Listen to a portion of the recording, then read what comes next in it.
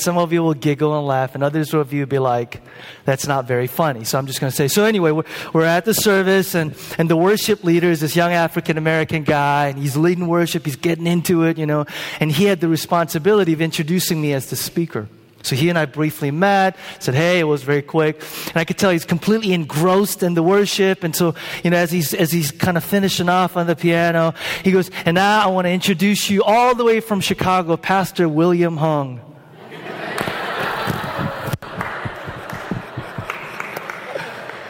Guess what I did? I got up there, I went, Shivang! No, I didn't do that. I didn't do that. So for those of you that are like, what is everybody laughing about? Turn to your neighbor and go, who the heck is William Hung? And they'll tell you, okay? I was going to actually get a big old picture up there. I realized he and I look like we're from the same family, so I want to get a big old picture up there and make sure. But afterwards, the people, and he had no idea what people were laughing at, so everybody's cracking up. He's up there going, what's so funny? What's so funny? And so that was the introduction to a great weekend out in Sacramento. And I told you guys this before. Every time I travel, I always come back home appreciating you guys. Got a chance to talk to a number of people after the service, and they asked me what I do. And one of the ways I like to actually tell them what I do is I go, well, I actually get to pastor a group of people that are like non-existent in churches. 70-80% of 19 to 29-year-olds who grew up in church leave the church. You go to most churches, and the people in your age group are completely non-existent. They're not there. 3,000-member church, probably about 100 people in your age group. And that's a common phenomenon all over the country. And so I don't know why y'all continue to show up week in and week out. I kind of know the Spirit of God is at work here. But it's such a privilege for me to know that I get to pastor a group of people, frankly, who've checked out of church and said, church is irrelevant, it's boring, it's not for me. And these are people who consider themselves Christian and walked away. So it's a huge blessing for me, I want you guys to know. And I come back always appreciating what it is that I do. To open your Bibles to Jonah, okay? Jonah chapter 2. I'm wondering if I should put on my card, Pastor Peter Hung, a.k.a. William Hung, and put a little phone number on there. Ask Sacramento boss based out of South Sacramento Church why. That was hilarious. It cracked me up. I was actually surprised that many of you guys laughed because Pastor Michael Washington had no idea who he was. So I had to explain to him. I said, American Idol? And he said, what's that? I was like, oh my gosh. I can do that because he's not here this morning, right? It was an interesting conversation with my favorite pastor. One of my favorite pastoral staff person. Jonah chapter 2. Enough of nonsense. Let's get into God's word. Jonah chapter 2. Jonah chapter 2. Y'all there? Okay. Well, as we enter into Jonah chapter 2, I want to kind of set you the context. How many of you have read the book Les Mis? Victor Hugo? Yeah? Raise your hands. Okay, some of you are familiar with it. In the book, sort of the main character is a guy named Jean Valjean, as my wife taught me to pronounce. She took French. She's all snobby, right? It's not Jean Valjean. And she's like, no, it's Jean Valjean. Okay, so anyway, he's the main guy. He serves many years in prison for stealing a loaf of bread. And after he gets out, he's taken in by a very gracious bishop. Some of you are familiar with the story. What happens? Old habits die hard. And he steals some pieces of silver and runs away. But after he runs, he's soon caught by the authorities, by the police, and he's brought back to where he was staying with the bishop. And what happens? Some of you guys remember the scene. He knows that he probably, if he is indeed caught for thievery again, he's going to be put in prison for probably the rest of his life. And there's this famous, powerful scene where the authorities say, do you know this man, right? He says, yeah. And he got the pieces of silver. And what does the bishop do? Do you remember? The bishop essentially acts as if the silver was a gift to him. He says, oh, that's okay. Matter of fact, there's this powerful scene where he goes back, grabs more pieces of silver, and he says, my friend, said the bishop, before you go away, here are your candlesticks. Take them. He went to the mantelpiece, took the 2 candlesticks, and handed them to Jean Valjean. Jean Valjean was trembling all over. He took the 2 candlesticks distractedly with a bewildered expression. Now, said the bishop, go in peace. By the way, my friend, when you come again, you don't need to come to the garden. You could always come and go by the front door. It's only with the latch. It's only closed with the latch day or night. And Jean Valjean is changed forever at this expression of grace. His life is transformed forever. Matter of fact, for the rest of the book, he becomes a benefactor of one gracious act after another. He rescues a destitute and disadvantaged woman turned prostitute. He saves a man about to be crushed under a cart and later finds employment for him. He protects a woman's daughter from a situation of child slavery and treats her as his own granddaughter. So the powerful truth that we learn from this book is that anybody that encounters true grace, you can't not help but be changed. Any of you sitting out there who has truly experienced the grace of God, your life can never be the same again. Someone who has been the recipient of a grace this powerful cannot walk away untransformed. And the question is, have you encountered or experienced the grace of God? Because you can't remain the same. You can't remain the same. Story of Jonah is not just a story about a guy who was eaten by a fish and vomited out. Story of Jonah is a story about our sin, God's grace, which we're going to talk about today, and God's mission.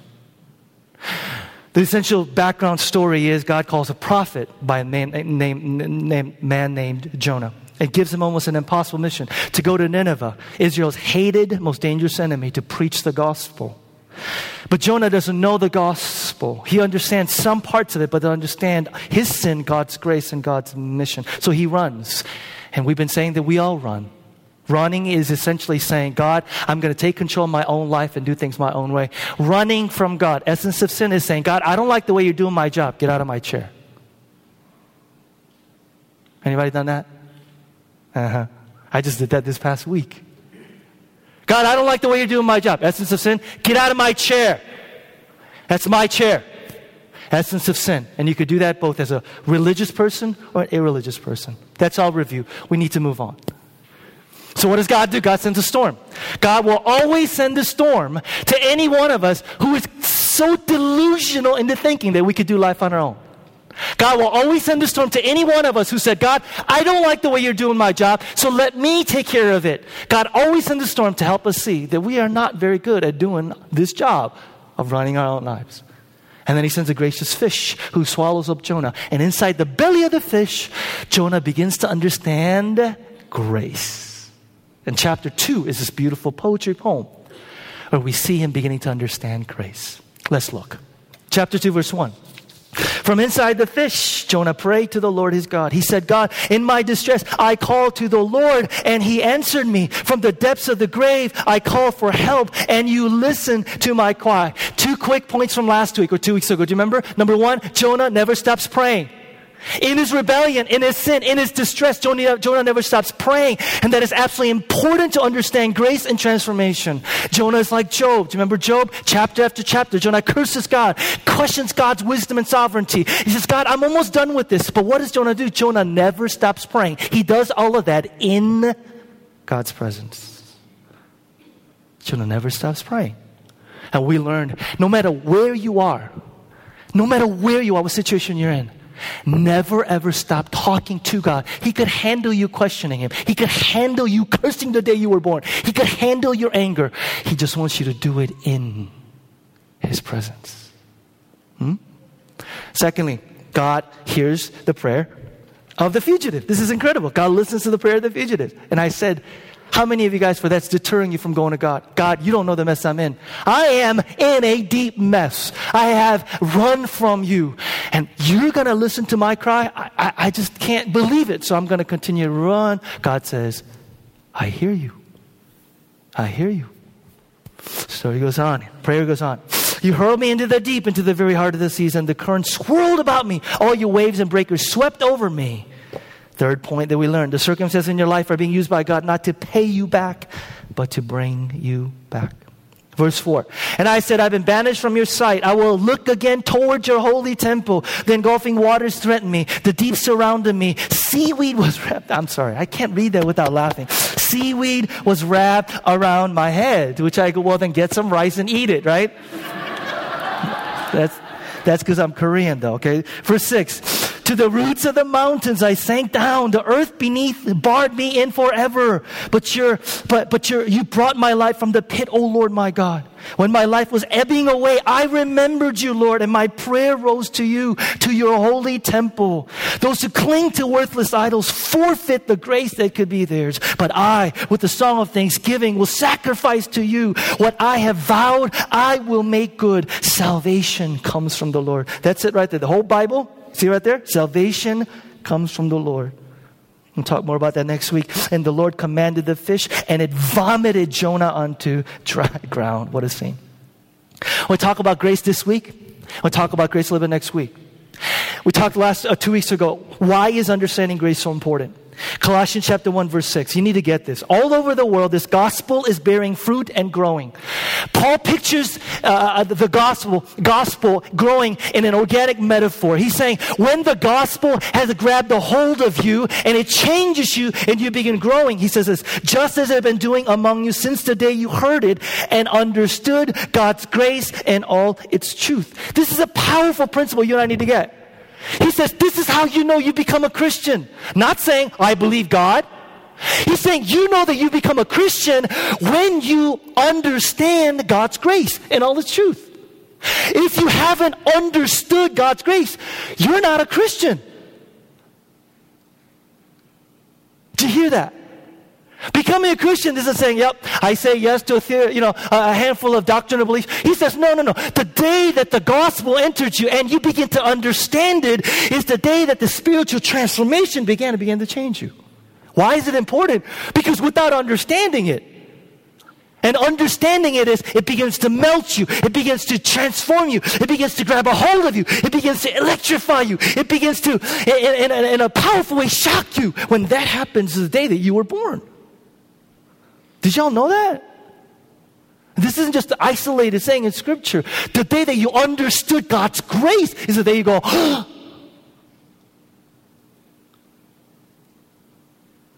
Why is it important?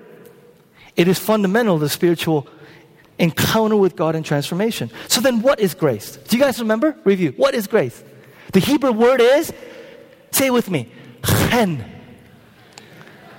You gotta do the whole phlegm thing. Okay, ready? Say chen. Chen. From the Hebrew word hanan. What does chen mean? It means favor, among other things. And what does favor mean? And we go, hey, can you do me a favor? My favorite saying, by the way, hey, can you do me a favor?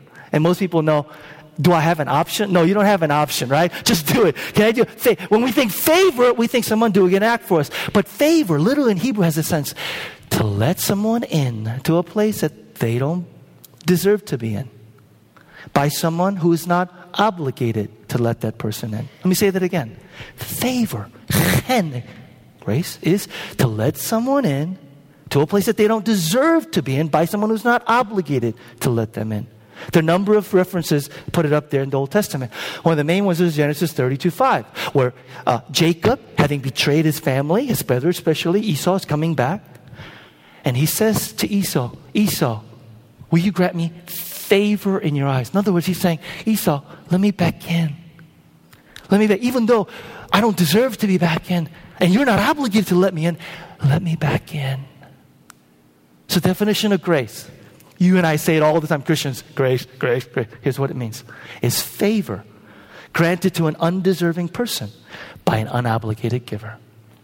Favor granted to an undeserving person. In other words, being led into a place you have no business being in by someone who's not obligated to let you in. Did y'all get that? Favor. Now, why does this whole doctrine of grace hit us so deeply? Because we all want to be let in. We all want to be received. Every single one of us. I don't need to know your story. C.S. Lewis, whole concept of the inner ring. We are a world of joiners. Even lone wolves tend to travel in packs. Remember the trauma of high school? Trying to figure out what clique you belong to? Anybody? Like 10 of us? 10 of us? Okay. Anybody? Okay. High school was traumatic for me for a number of reasons. Number one was obviously the fact that it was high school. Lane Tech was enormous, 5,500 students, huge. Another reason, I had been in the United States for about 4 or 5 years until that time, and my English was still By the way, when I travel outside Chicago, people ask, when did you come to the States? I tell them 10 years old, and they go, your English is very good. It's like, and I still get asked, well, where are you from, North Korea or South Korea? I seriously want to say to them, are you from like another planet or Earth? I know that's mean, right? I go, North Korea? I still get asked, North Korea? You can't get out if you're in North Korea. Anyway, that's another whole story. Where was I? Yes, joiners, right? Group of joiners, right? The Trauma High School. Sports. I wanted so badly to be accepted. Sports, I played baseball growing up, and I so wanted to be in that crowd. And then I thought the kids in the orchestra were really cool, so I picked up the violin so I could play the violin really well, and I stunk. But really wanted to join that group. The only group I didn't want to join was a group of nerds. By the way, you don't get to join the nerds, right? You kind of get placed there, right? people decide that for you. So anyway, I didn't want to do that, right? But this whole trauma of wanting to join, wanting to be in, it doesn't end with high school, does it? I'm talking to grown-ups now, right? No, we grow up and we want to join that club, that team, political party, sorority, fraternity. We all want to be a part of this thing. And we mark ourselves and we belong by tattoos and symbols and labels. By the way, do you guys notice? Have you noticed lately, in the last 15, 20 years? Have you noticed that the labels have moved from the inside of our clothes to the outside? Have you moved? Right? So is everybody looking and go, oh yeah, you belong. Let's do a little test here. So Izod has a what? Izod has a alligator, right? Abercrombie and Fitch has a... Don't act like you don't know what I'm talking about. Abercrombie Fitch has a moose, right? Hollister has a shamrock. Polo has a horse and a rider, right? Right, yeah. Does anybody know modern amusement? Anybody modern amusement? I'm really just kind of, no.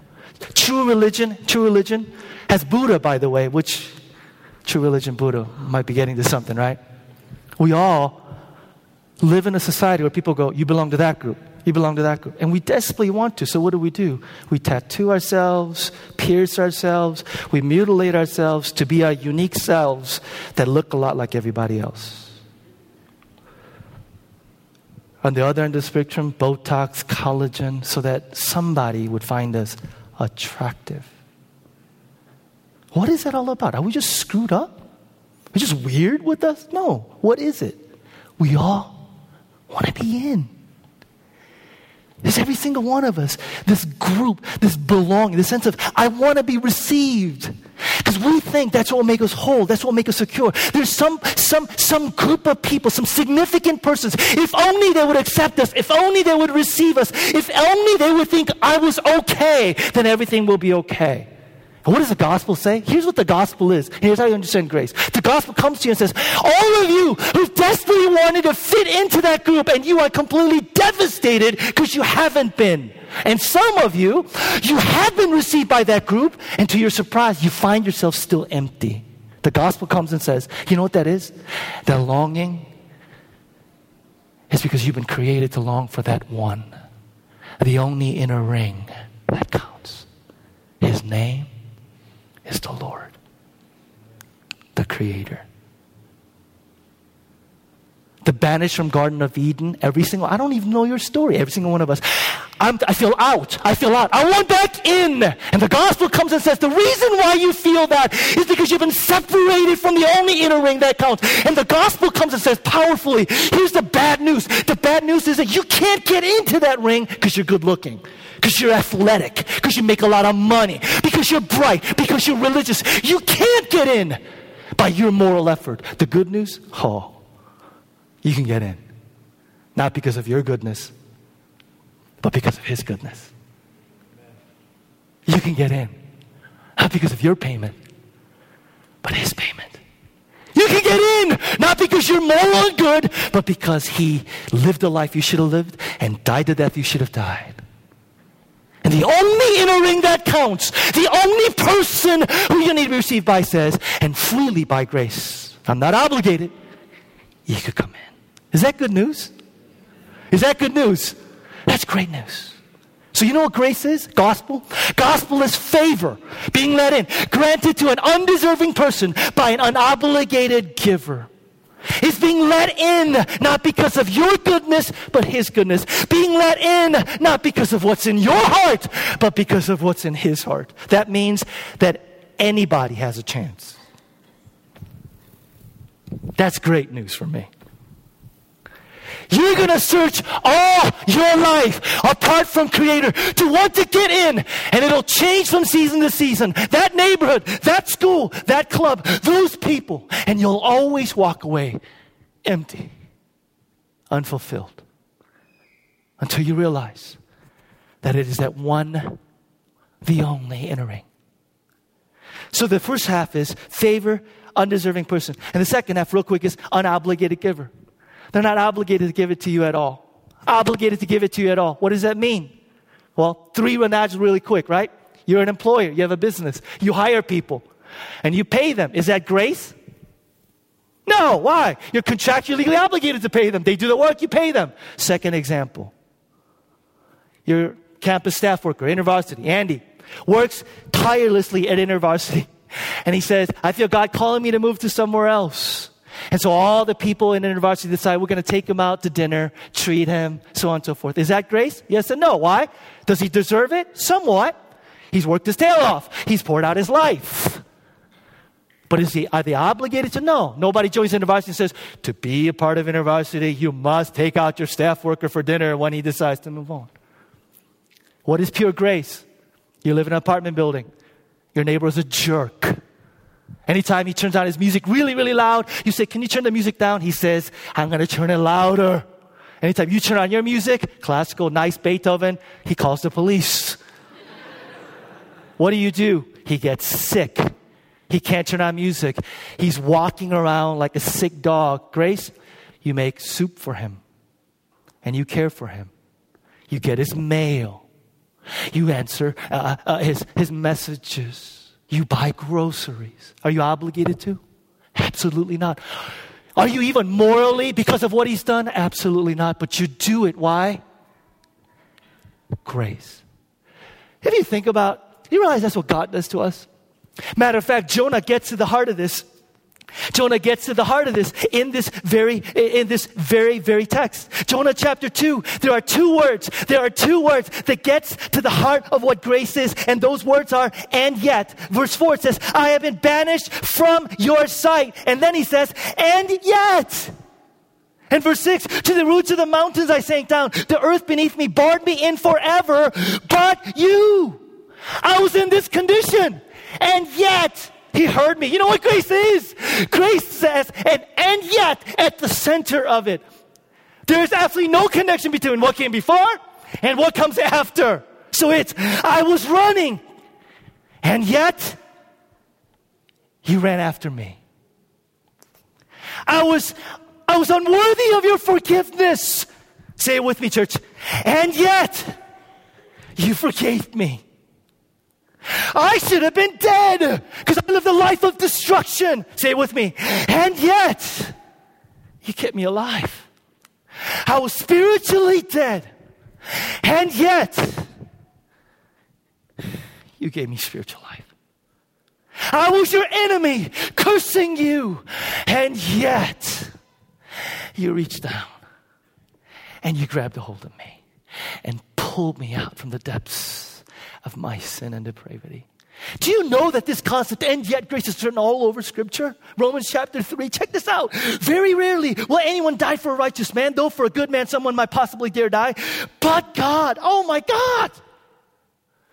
But God, that is written, and yet, written all over. And yet, God demonstrates His own love for us in this. While we were sinners, Christ died for us. Good news? And yet, I so want this. You know why I so want this? Because until you understand this, there will be no transformation in your life. Why? The people who understand the and yet, they're bold, they're confident, they're humble, they're real. Christians who don't understand the and yet are terrified of being real. You know why? Because if you don't understand the and yet, you're scared of looking at yourself in the mirror and seeing the real you. You and I are terrified of seeing in the mirror. Why? Because if we see in the mirror and we see what we really are, we're terrified of the truth. So we refuse to be real with ourselves. And the people that get the and yet are not afraid to look in the mirror and have a realistic perspective of who they are because they know there is an and yet force in their lives. Talk to anybody who's gone through radical transformation. I just talked to a friend of mine while I was out in West Coast. He's going through AA. He's going through AA, some severe addictions in his life. And he said, one of the first things, Peter, I had to come to grips with is I need to be able to own up to my sins and own up to my weaknesses, own up to my frailty. And he said, for years and years and years, I couldn't do that. Why? Because I was terrified. Why were you terrified? Because as a Christian, here's what I thought. My performance is what God judges. My performance and my religiosity is what God judges me on. So if I admit that I have failed, that means there goes my identity significance. There goes the foundation of who I am. So I refuse to admit that I failed. I lived years in a lie, total delusion. Never ever taken off my mask, never ever taken up my mask and being real with my community group, being real with the people around me. Why? Because I was terrified. What if they judge me? What if they don't accept me? What if? And he said it wasn't until I took my mask off and said, here it is, all of me. Why was he able to do that? And yet.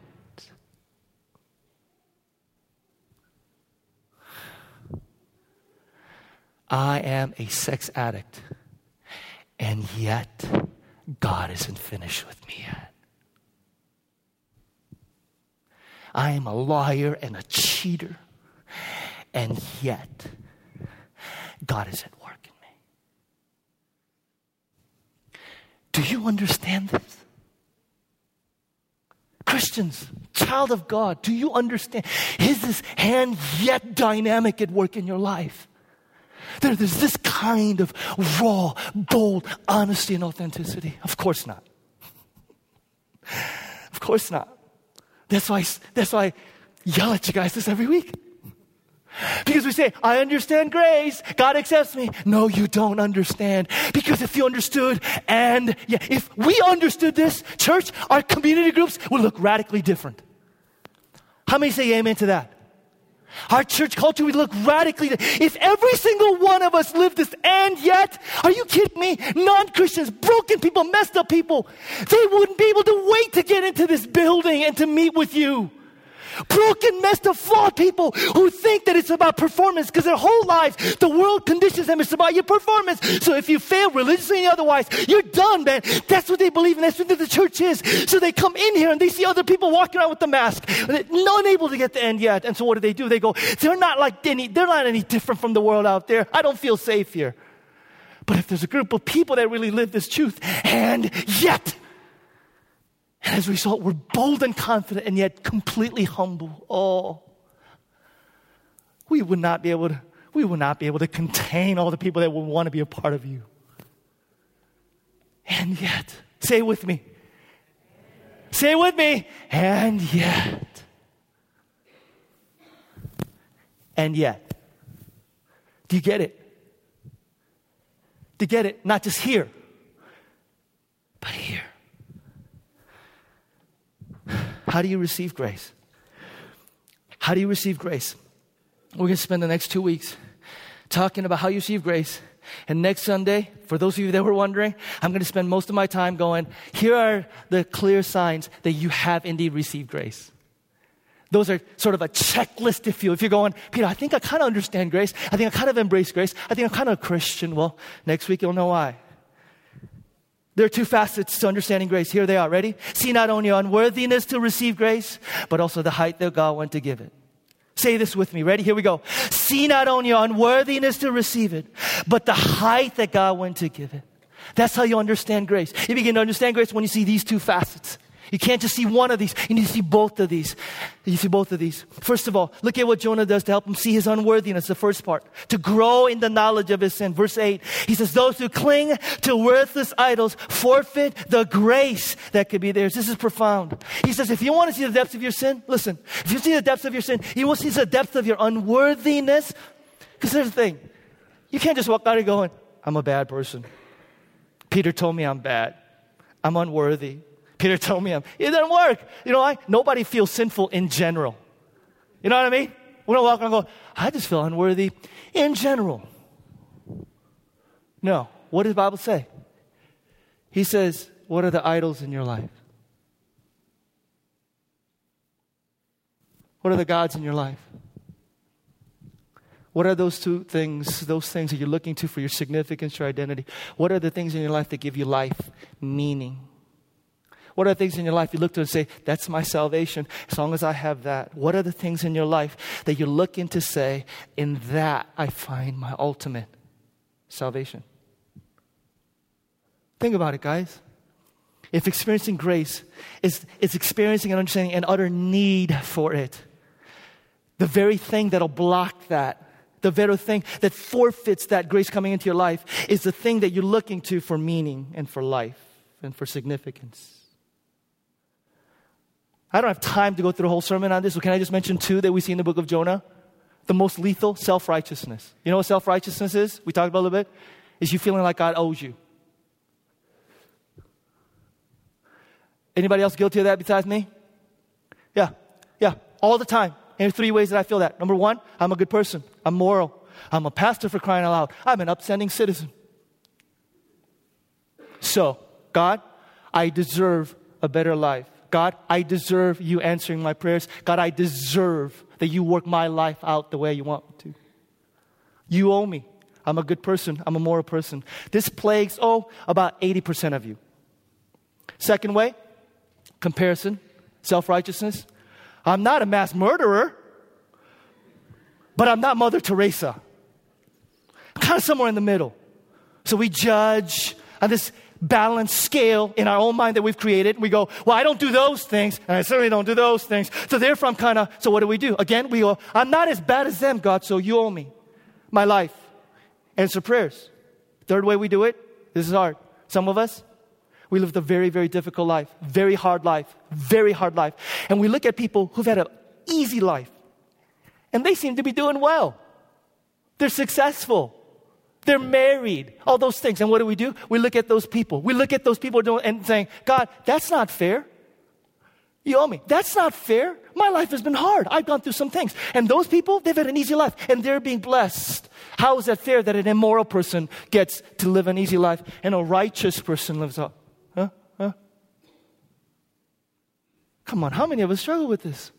If you feel like God owes you, you'll not experience grace. Think about it. The very fundamental attitude going, you owe me grace, favor, undeserving, not obligated. You owe. Secondly, religion. Do you know that some of us worship Christianity? You go to services, Bible study, you help out, and check this out. You know what that makes you feel? That makes you feel clean.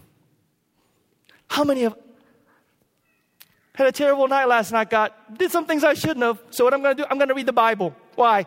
It makes me feel clean. Laughter means amen, nervously. Okay? Of course we do. We do this all the time. I've had a rough night. Shouldn't have done some things I shouldn't have. So I'm going to pray. Why? Because you want to commune with God? No. Makes me feel clean.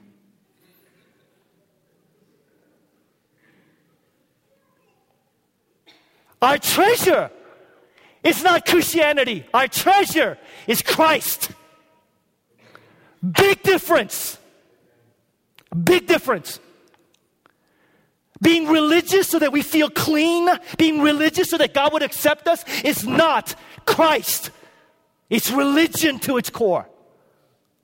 Are you hearing me? You're clean because Christ cleanses you, not because you read your Bible. Amen?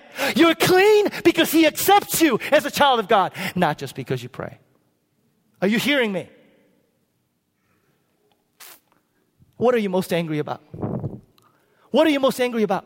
You want to find idolatry in your life? You ask, what am I most angry about? What are the things in my life that I think I need to be significant? I think I need to have meaning in life. And it's being blocked. I'm not getting it. So I'm angry. Underneath that is an idol. What are you most worried about? You're sitting here. You're anxious. You're worried about that thing. Why? Again, that thing is the thing that you find significance and meaning in. And you're afraid that you might not get it. You're afraid that you might lose it. You're afraid that might not come true. And so as a result, you're worried. You're anxious. You're fretting. What are you most despondent about? What have you failed at recently? What have you not done right recently? And as a result of that, you're looking at that going, oh, I'm despondent to the core. Why? Your whole identity is built on your performance and how you perform. And you failed. And so therefore, there goes your identity. There goes your significance. If you want to find idols in your life, you don't have to look hard. What are you most angry about? What are you most anxious and worried about? What are you most despondent about? Underneath our depression, underneath our eating disorders, underneath our anger, underneath our bitterness, underneath our unwillingness to forgive is an idol. And God says, that idol forfeits the grace that could be yours. Here's the thing about idols, and I talk about it all the time, so I'm going to wrap this up. Move on. Idol can't come through for you. You and I know this. That idol can't come through for you. I can't tell you the number of times people walk into my office bawling their eyes out and saying, I thought that if I just made enough money, I thought that that girl, I thought that that guy, I thought that I was a good person, and that idol is utterly, utterly destroyed, and they feel like there's no self. That idol cannot come through for you.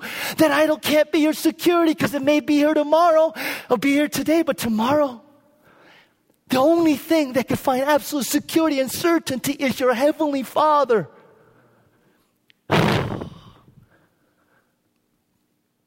You got to smash those idols or you'll forfeit the grace that could be yours. What does it mean to smash it? Because it's a little easier when you have a gold statue. You know, you can get a hammer and go, it's gone. God, I'm done. How do you smash the idols? Two things real quick. And I talk about this all the time, so let's review. Smashing those idols is, first of all, admitting, God, I am building my life on this foundation. It's not you. I'm building my foundation on this. I'm building my life on this. I know it. You know it. My husband knows it. My friends know it. I am building my life on this foundation. And God, I'm going to uproot it. That's what repentance is, you guys, in the scripture. Repentance is not saying, God, I'm sorry for that. Repentance is saying, God, that is where I'm building my life on. This is where I'm building my life on. And I'm going to uproot this thing. I'm going to uproot it because my life and foundation security cannot be on this. And I'm going to build my foundation on a whole other. That is Christ. That is Christ. First, how do you experience grace? See our unworthiness by seeing the idols in our lives. But there's a second component. The second component is, but you also need to see the height to which God has gone to give you grace. You got to see the height to which God is going to give you grace. And it's found all over this text. And I love it. Look at verse 4. I said, I've been banished from your sight, yet I will look again toward your holy temple. When my life was ebbing away, I remembered you, Lord, and my prayer rose to you, to your holy temple. Listen, you guys, listen.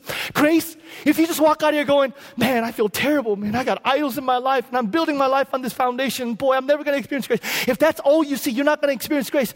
But in order for you to have the courage and the strength to be able to go, God, I'm building my life on this, you need to see the second part, which is you need to be able to see the height. You need to be able to see the height to which God went to give you grace. And we do that by looking at the temple. Jonas twice says, I to the temple. I'm here, God, I've been banished. And yet, I look to the temple. I'm at the pits of the mountains. And yet, I look to the temple. Why? What's in the temple? I love teaching you guys stuff like this. I love it. Can you tell? I love it. I'm like salivating here. And I go, they wait till they hear this. What's in the temple? The temple is a picture of the gospel. The temple is a picture of how God reconciles sinful man with God himself. The temple is a picture of how we can experience an encounter of the gospel and we can be received back in. The temple. Now check this out, guys. Check this out. What was in the temple? In the temple was the Holy of Holies where God dwelled. And the Holy of Holies, in the center of the Holy of Holies where God dwelled, was this thing called the Ark of the Covenant. And in the middle of the Ark of the Covenant was, anybody know? Bible says, anybody know? What? The 10 Commandments, the law. So here's what God was saying to the Israelites. He said, here's what you need to do. You want to meet me? I dwell in the Holy of Holies. And if you want to meet a holy God in the Holy of Holies, you got to come over the law. You got to meet me over the law. You got to relate to me over the law. In other words, he gives the 10 Commandments. He says, anybody that wants to relate to a holy, perfect God must obey the law wholly and perfectly. That way, you and I can meet. That's the way that sinful humanity can meet with God. Moses says to God, God, show me your glory, show me. God says, oh no, I am holy, you're sinful. The only way that we can meet in the Holy of Holies is got to be over the law. You got to obey it. You got to obey it. You see the bad news? Bad news is what? Bad news is? We can't obey it. There's like two of us that feel that way. I just talked about idolatry. You go, I don't lie. I don't adultery. The first commandment is, do not have any other gods before me. Oh, I'm done with the first one. I can't obey it. We all know it intuitively. In our culture, we say stuff like, oh, nobody's perfect. Yeah, exactly. We can't obey the law. We can't obey it. No matter how hard we try, we can't. Romans chapter 3, Paul says, therefore, all have sinned and fallen short of the glory of God. Nobody can obey it. So therefore, the bad news, we can't know God, relate to God. What do we do? God says, good news. Over the Ark of the Covenant was a slab of gold. And it was called the mercy seat. The mercy seat. And once a year, the high priest, representing all of Israel, would go into the Holy of Holies. And he would sacrifice an animal and sprinkle blood of that animal over the mercy seat. And all of Israel understood, now we know grace can come to us because of a sacrificial substitute. You tracking? You tracking? You tracking? Okay. So once a year, the high priest would go inside the temple, Holy of Holies, and he would sacrifice blood. And that's how they know, even though we failed in fulfilling the law, even though we can't live up to the standards, God, you have offered a sacrifice. We have sacrificed on our behalf, and therefore the blood is sprinkled. You can accept us the mercy seat. Now, the mercy seat in Greek was a word called hilasterion. Everybody say it with me. Hilasterion. Hilasterion literally means the place of propitiation. Place of propitiation. Place of propitiation means to turn away in anger, to turn away and to atone for. That's what propitiation means. Hilasterion, place of propitiation. It's the place literally where God's wrath was averted. Now, when you and I think of God's wrath, every time I say this, when I God's wrath, you go, oh, I don't like that. You know why? Because you think your wrath, right? You think crankiness. You do. We think crankiness. We think out of control anger. We think somebody, no. God's wrath, the Hebrews believed, was literally God's justice. And inherent to all of us is this belief that if there isn't justice in this world, it's not fair. And inherent to all of us is this belief that when somebody does wrong, commits evil, commits a crime, that justice needs to be administered to. And if we feel that way, think of how much a perfect holy God thinks that is necessary. Listen, you and I could not worship a God who looks at pedophiles, sex traffickers, rapists, and just smiles without a care. He just looks the other way. You and I could not worship a God who looks at injustice and evil like that and says, well, boys will be boys. That God is not worthy of our worship. That God is not worthy of our worship. Every single one of us feels this inherent need that justice ought to be done for wrongdoings. And our God says, I am a perfect God who administers perfect justice, and wrongdoings need to be atoned for. What do we do? Romans chapter 3. The Apostle Paul, he's talking about the work of Christ. Listen to what he says. But now a righteousness from God apart from the law has been made known, to which the law and the prophets testify. This righteousness from God comes through faith in Jesus Christ to all who believe. There's no difference. Here's the bad news. For all have sinned and fall short of the glory of God, and justified freely by his grace through the redemption that came by Christ Jesus. In verse 25, Paul says, and God presented him as a sacrifice of, say it with me, atonement. In Greek, it's the word hilasterion. In other words, Paul is saying, Jesus is our mercy seat.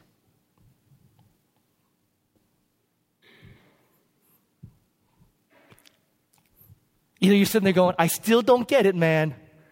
Or you're sitting there going, Jesus is our mercy seat. Jesus is the place upon which the sacrifice of an innocent blood was shed. Jesus is our propitiation. Jesus takes our place. God doesn't just look away at injustice. God doesn't just look away at evil. God doesn't just look away at sin. God looks evil, injustice, and sin squarely in the eyes. And he says, I will unleash my perfect, just wrath on who? On me? On you? On who? On Jesus. On Jesus. And Paul is literally saying, He, Jesus Christ, is the place upon which reconciliation between sinful man and a perfect God was made possible. Jesus is our mercy seat.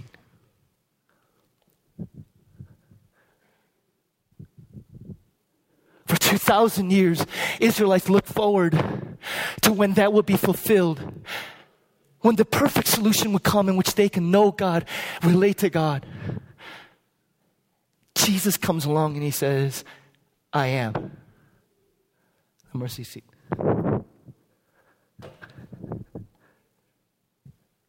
Jonah is voluntarily thrown into the sea so that he could save the men on the ship. Jesus is voluntarily thrown into the sea and storm of God's justice and wrath so that all of humankind who have no business being let in and don't deserve being let in, someone who's not obligated to let us in, could now say, the way has been opened. Come on in. Is this good news?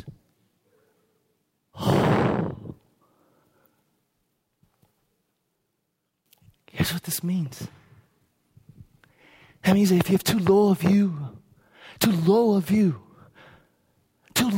view of your sin, you'll miss out on grace. That means that there's some of you here today who say, like I did for years and years and years, as a pastor, as a Christian, I'm a good person, I'm a moral person, and I don't have anything coming to me that I don't deserve. And you basically look at it and say, I'm not all that bad. Matter of fact, I'm offended by the fact that you keep talking about punishment and sin and wrath because I'm not that bad.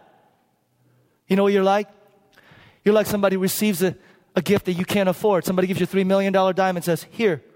And you know you can't afford it. So what do? You get offended by it. You go, you think I can't afford this? And you can't afford it. But you say, here's $30. Here's $30. Take it. What are you doing? You're saying, it is too good to be true that all I do is come and say, I am a sinner in need of a Savior. Forgive me. That's too easy. What you're saying is, I can't just come to you. I got to clean myself a little bit. I got to clean myself up. So here's $30. What do? You insult the giver. You offend the gracious gift and you miss out on the relationship that could be yours. Some of you are doing that today. Some of you have been doing that for years. You come to church Sunday after Sunday after Sunday. And the reason why grace has not exploded in your heart is you're sitting there going, I can't admit that I need you. I can't. I'm a good person. You'll miss out on God's grace, too low of your sin. You'll also miss out on God's grace if too low of God's mercy, too low of you of God's mercy. And that's again me and some of you in here. The people who say, my sin is too great. I am too messed up. But inherently, here's what you're saying. You're saying, I'm better than this. Anybody been there? I'm better than this. I shouldn't need God's grace for crying out loud. I know all the rules. I grew up in church. I'm a good moral person. I shouldn't need your grace. So literally what you're saying is, God, you could say you've forgiven me, but I'm not going to forgive myself. And you hold on to it. Hold on to an attitude of self-righteousness. You say, no way I'm going to ask because I'm better than this. And God's grace comes and says, as long as you hold on to your self-righteousness and you say, God, I'm better than this, you'll never experience God's grace. Who does God's grace come to? It's someone who understands church literally. And nobody is so bad that they can't receive God's grace. And nobody is so good that they don't need God's grace. It comes to somebody who sees their heart, and say, God, I am unworthy. Oh my gosh, my life is filled with idols. I could be a Christian and worship me. My life is filled with idols. But you don't just stop there. You see the height and the depth to which God has gone. You realize Jesus is my mercy seat. He died for me. He shed his blood for me. He paid the sacrifice for me. For me. And if you're If you're not a Christian here this morning and you're saying, what do I do, Peter? Here's what I want you to realize. God says, I relate over the law. And I know you're terrified of that because you're going, I'm not perfect. And God says, but Christ has lived the life you should have lived. He has died the death you should have lied. I can relate to you over the mercy seat. Come. Acknowledging what Jesus has done for you.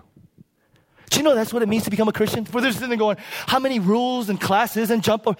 Becoming a Christian is literally coming to God and saying, God, I acknowledge that I am a sinner in need of a Savior. And I acknowledge that I will never be good enough to earn this entrance and acceptance. I acknowledge that Jesus did that for me. And I believe it in faith.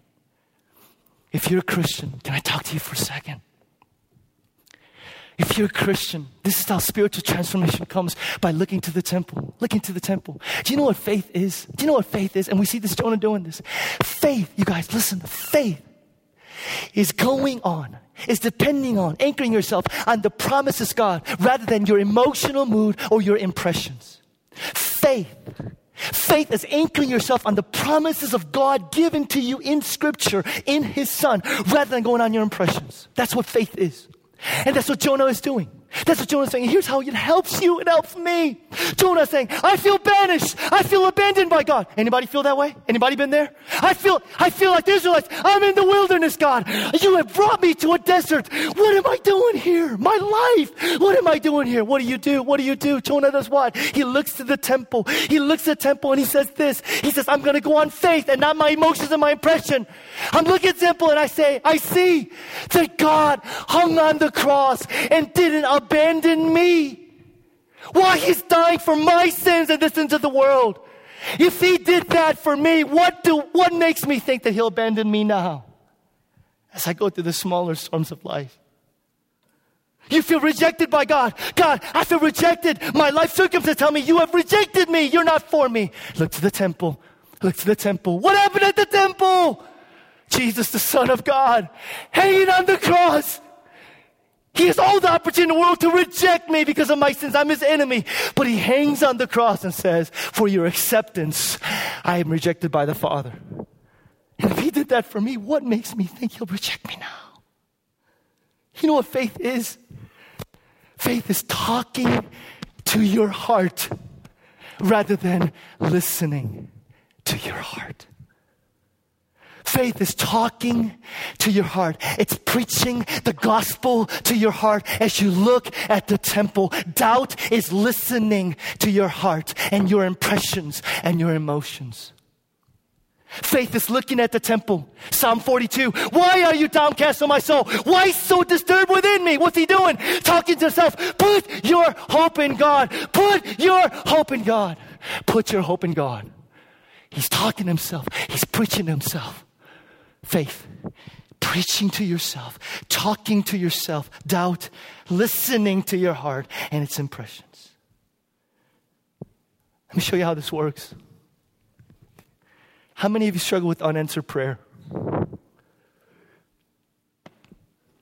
When I don't have prayers unanswered, I go to God inevitably. I go, God, don't you care? I am praying for this. I am depending on you for this. And I have all these thoughts about who God is and what He is and what He isn't. I have all these irrational, unbelieving things and my heart just shouts at me.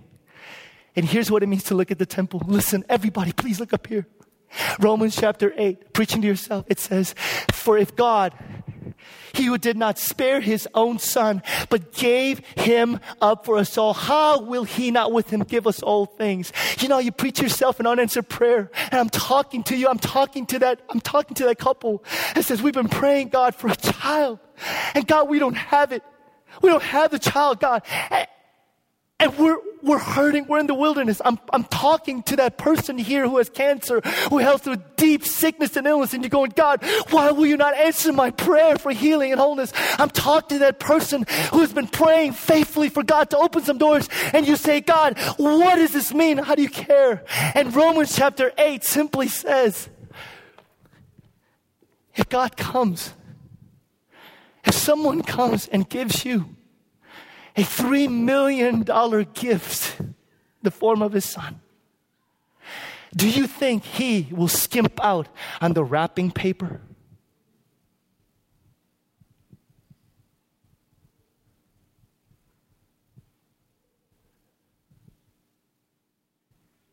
If somebody gives you the gift where He empties the treasury of heaven for you, do you think the same God will skimp out on the wrapping paper for us?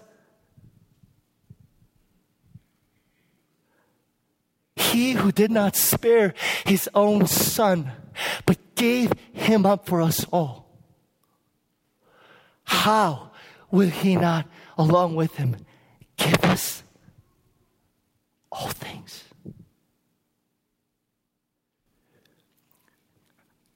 I'm looking to the temple. And I'm preaching the gospel to myself, and I'm saying, God, I know who You are. I know what You have done.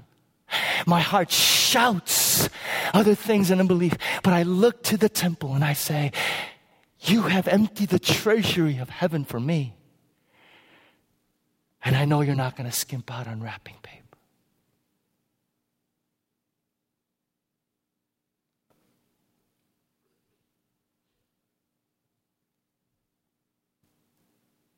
Heavenly Father,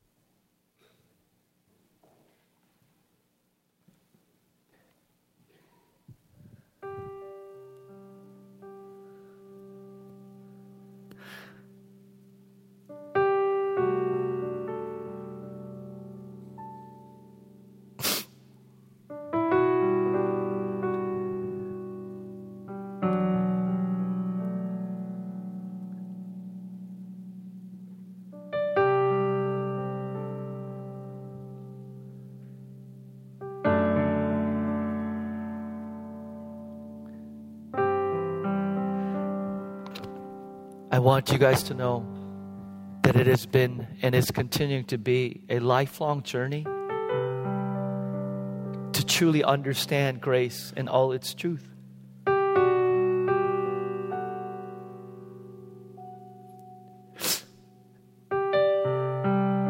But I've been a Christian long enough to know that I can't do this on my own. I can't.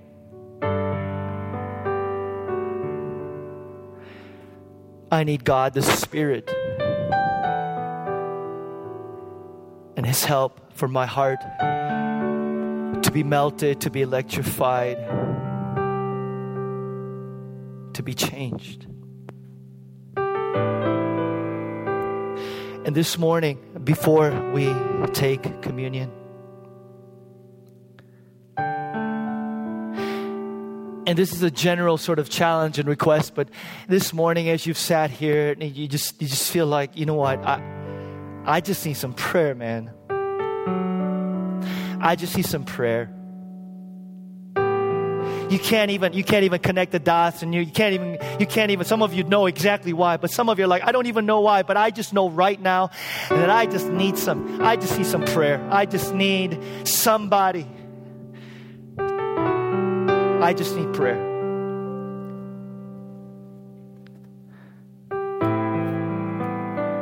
That's you this morning. Can you stand up from your seats? And we want to pray with you and pray for you.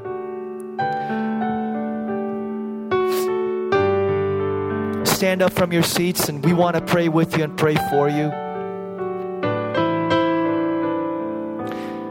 We'll go ahead and wait a little bit. If there's anybody sitting here today, it's just saying, I don't understand grace. I don't know grace. I thought I knew it. I don't. I've been a church person all my life. I just need some prayer. You stand up. Stand up. You need grace to infiltrate not just your mind, but your heart. You need grace to do a radical, spiritual, powerful work in your life. Stand up. And I want us to minister to each other this morning. Anybody else? Anybody else?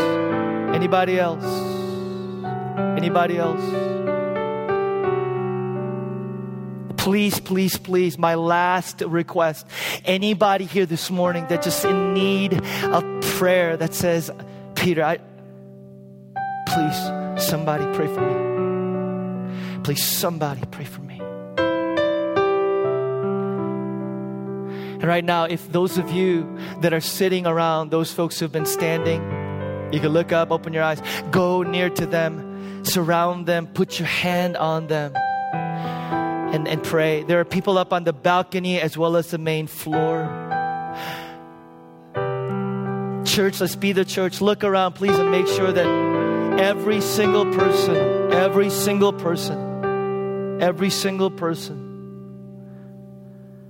has somebody to pray with and pray for.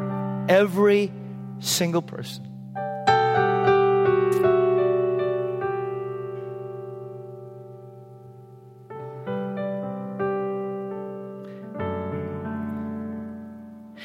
And I just want you to do one thing. Just begin to pray. Begin to pray that person, that child of God, that brother, that sister would understand God's grace and all its truth. Don't even need to know their situation. Just pray this over them over and over and over and over and over and over. Go ahead. Take some time to do that. God's grace in all its truth. God's grace in all its truth. God's grace in all its truth. God's grace in all its truth. God's grace in all its truth. God's grace in all its truth. God's grace in all its truth. God's grace in all its truth. God's grace in all its truth. To those who live with masks on in their homes and their schools, to those who are afraid to look in the mirror, afraid of what they'll see, we pray for God's grace in all its truth. To those who recognize their unworthiness but unable to see the height of God's love, we pray for God's grace in all its truth. To those who may see God's love but are unable to see the depth of their unworthiness and sin, we pray for God's grace in all its truth. To those who are afraid and are wondering, does God love me? Does God still receive me? Does God accept me?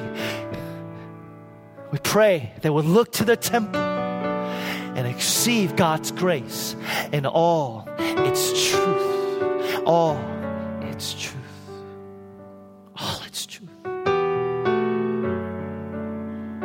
God's grace in all its truth. God's grace in all its truth. In a moment, we'll have the communion servers up here. The very act that symbolizes what communion is a recognition that Jesus is our mercy seat, whose body was broken for you, whose blood was shed for you, so that a holy, perfect God would have communion with sinful man. Communion is a very act in which you look to the temple and you say, the way has been opened. I receive it. I receive it.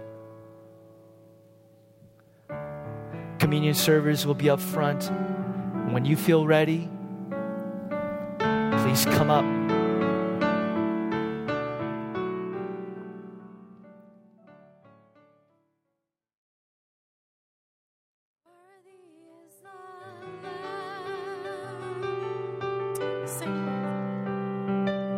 is the Lamb.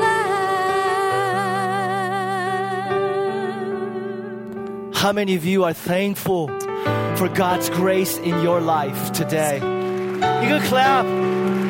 Thank you, Lord, for your grace in me. Your grace in me. Your grace in me. Your grace. Thank you for your grace. Thank you for your grace that tells me that my worth is found in you. Thank you for your grace that tells me that my acceptance is found in you.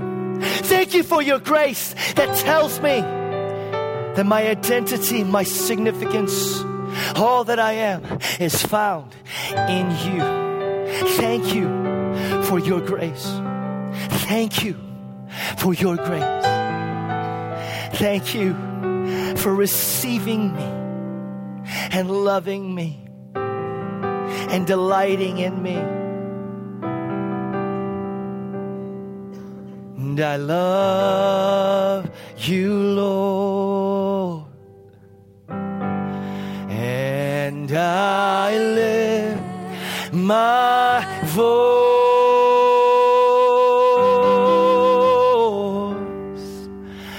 to worship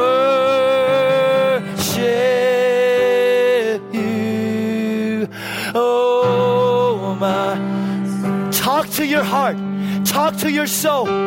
Say and rejoice. Take joy, my King, in what you hear.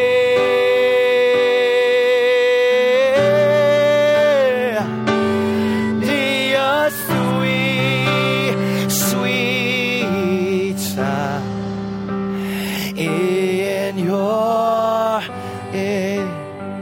Sing that again.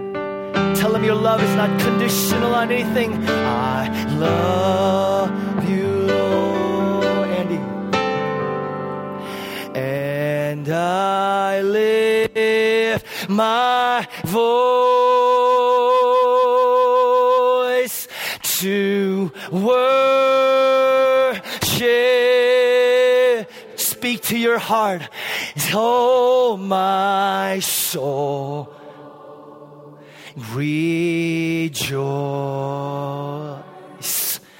Take joy, my King,